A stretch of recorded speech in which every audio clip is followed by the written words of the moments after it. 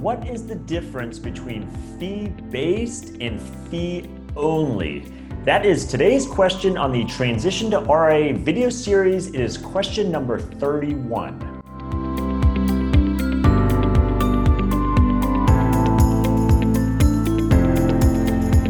Hi, I'm Brad Wales with Transition to RIA, where I help advisors just like you understand everything there is to know about why and how to transition to the RIA model.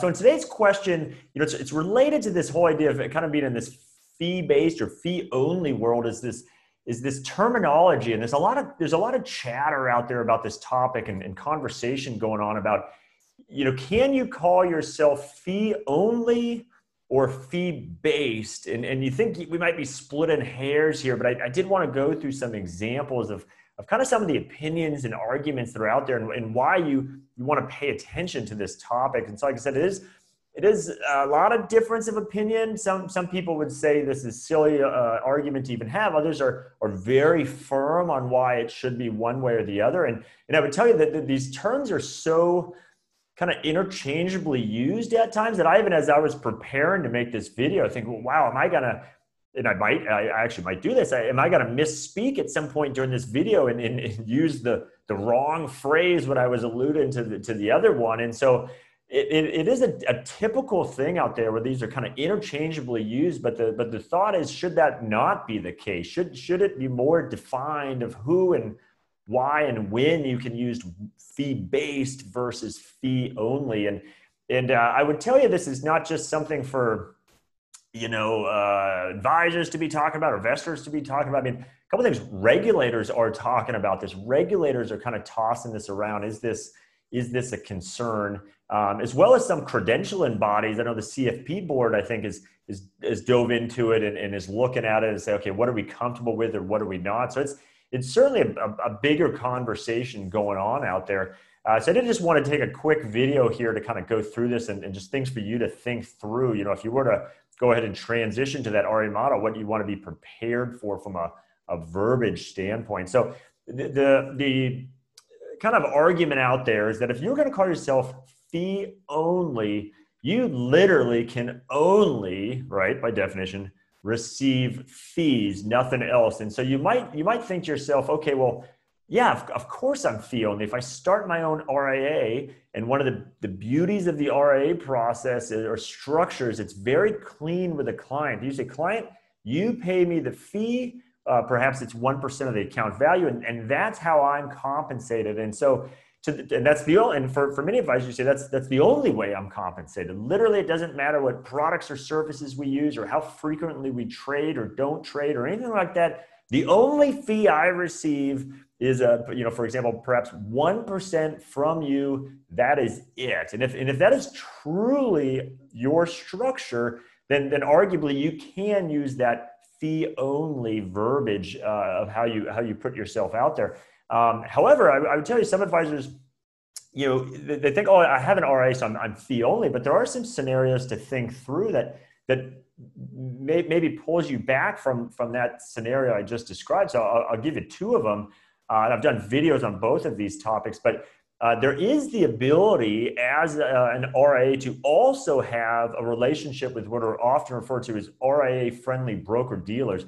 I actually just did a video on this. It's video number 30. If you haven't seen it, I encourage you to go look at it, where it is possible to, even if the bulk of your business is going to be under the RIA for a multitude of reasons, you might still want or need the ability to either offer commission products or just be able to kind of facilitate existing legacy products on an ongoing basis. Maybe you're receiving trails or something like that.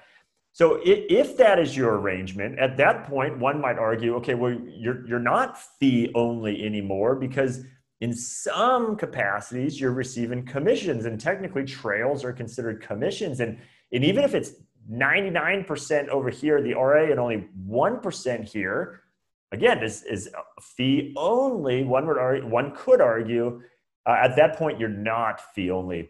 Another example is if you offer insurance products as part of your RIA. I did a whole video on this as well. I encourage you, if you have any interest in offering insurance products, I did a whole video on how it works, and you can certainly go through all the details on that video. But a lot of RIAs do offer insurance products. There's absolutely reasons you might want to implement that into your practice, and it can be a tremendous value to your clients.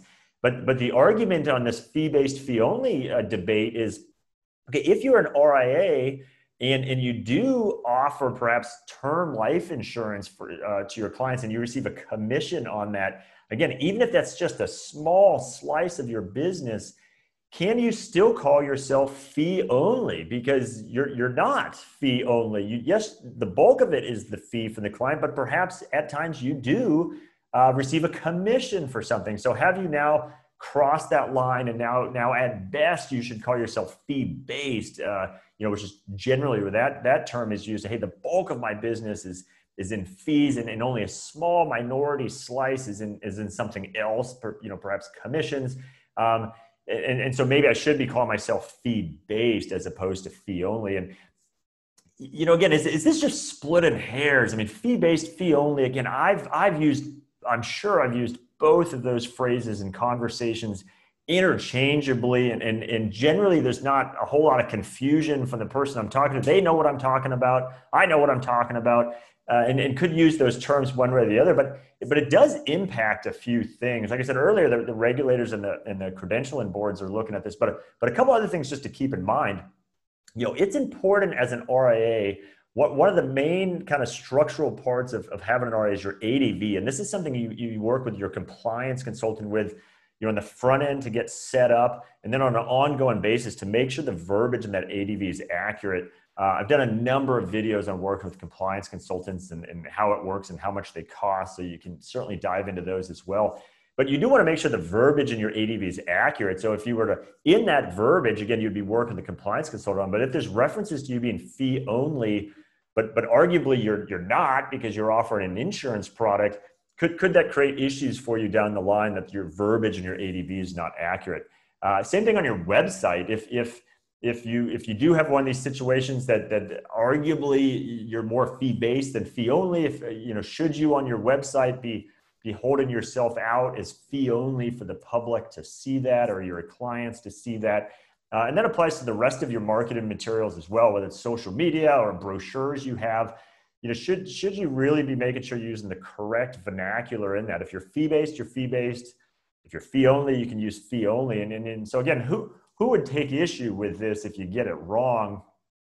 Two examples. I talked about earlier, the regulators, we'll kind of lump these together, the regulators and the credentialing bodies. And it'll to be determined kind of how this continues to evolve and what actions they may or may not take if they feel you are improperly using fee only when maybe you are truly actually fee based.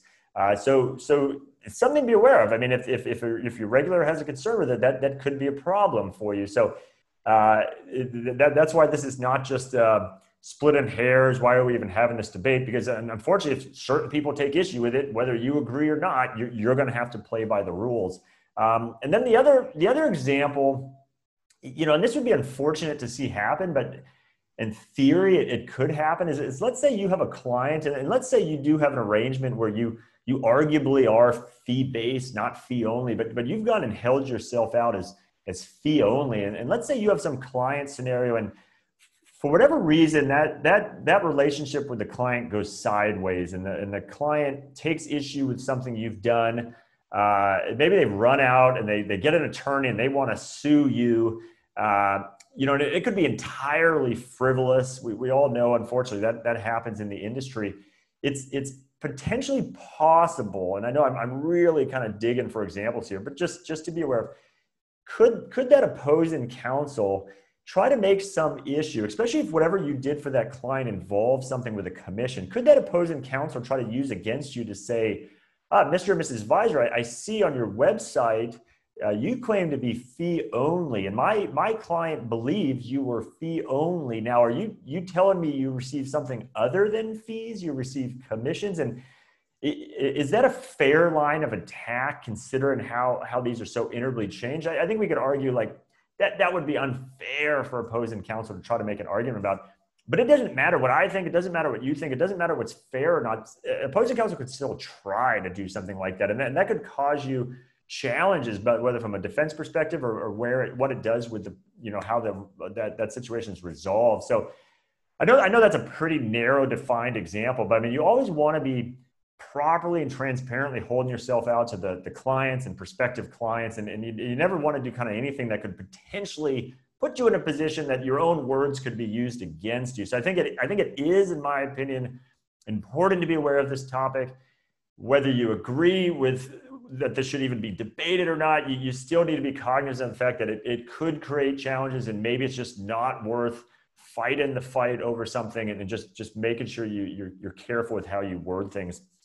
And like I said, your compliance consultant will help you with all this. They'll be aware, because part of it, as they help you set up the RA or help you maintain the ADV on an ongoing basis, they will be aware that you're doing insurance products, or they will be aware that you're doing commission products with an RA-friendly broker-dealer. So they'll help you with all of this, but it is something to be aware of as well, because you might be guiding the ship on, how your website's created and things like that. And so I'm of the belief this is an important topic to be aware of. And like I said, I think it's going to continue to evolve. We'll kind of see where it goes from here. So with that, like I said, my name is Brad Wales. I'm with Transition to RIA, and I help advisors just like you understand everything there is to know about why and how to transition to the RA model. So today's topic is kind of more of something to be aware of for, after you make that transition, but part of the transition involves, setting up a website and what services do I want to offer? Do I want to offer insurance products or these sorts of things? And so this is just a great example of the variables you need to think through about potentially moving from whatever your current arrangement is, your current affiliation option, to the RA model. And this is exactly what I help advisors understand is all these variables. Let's go through them one at a time. Let's make sure you understand them. Let's make sure you can make informed decisions about what the best path might be for you going forward. And so I'm more than happy to have that conversation with you as well.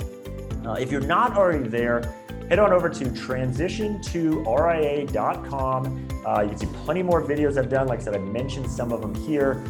Some economic white papers you can take a look at. And then the easiest and quickest thing to do is right there at the top is a contact link.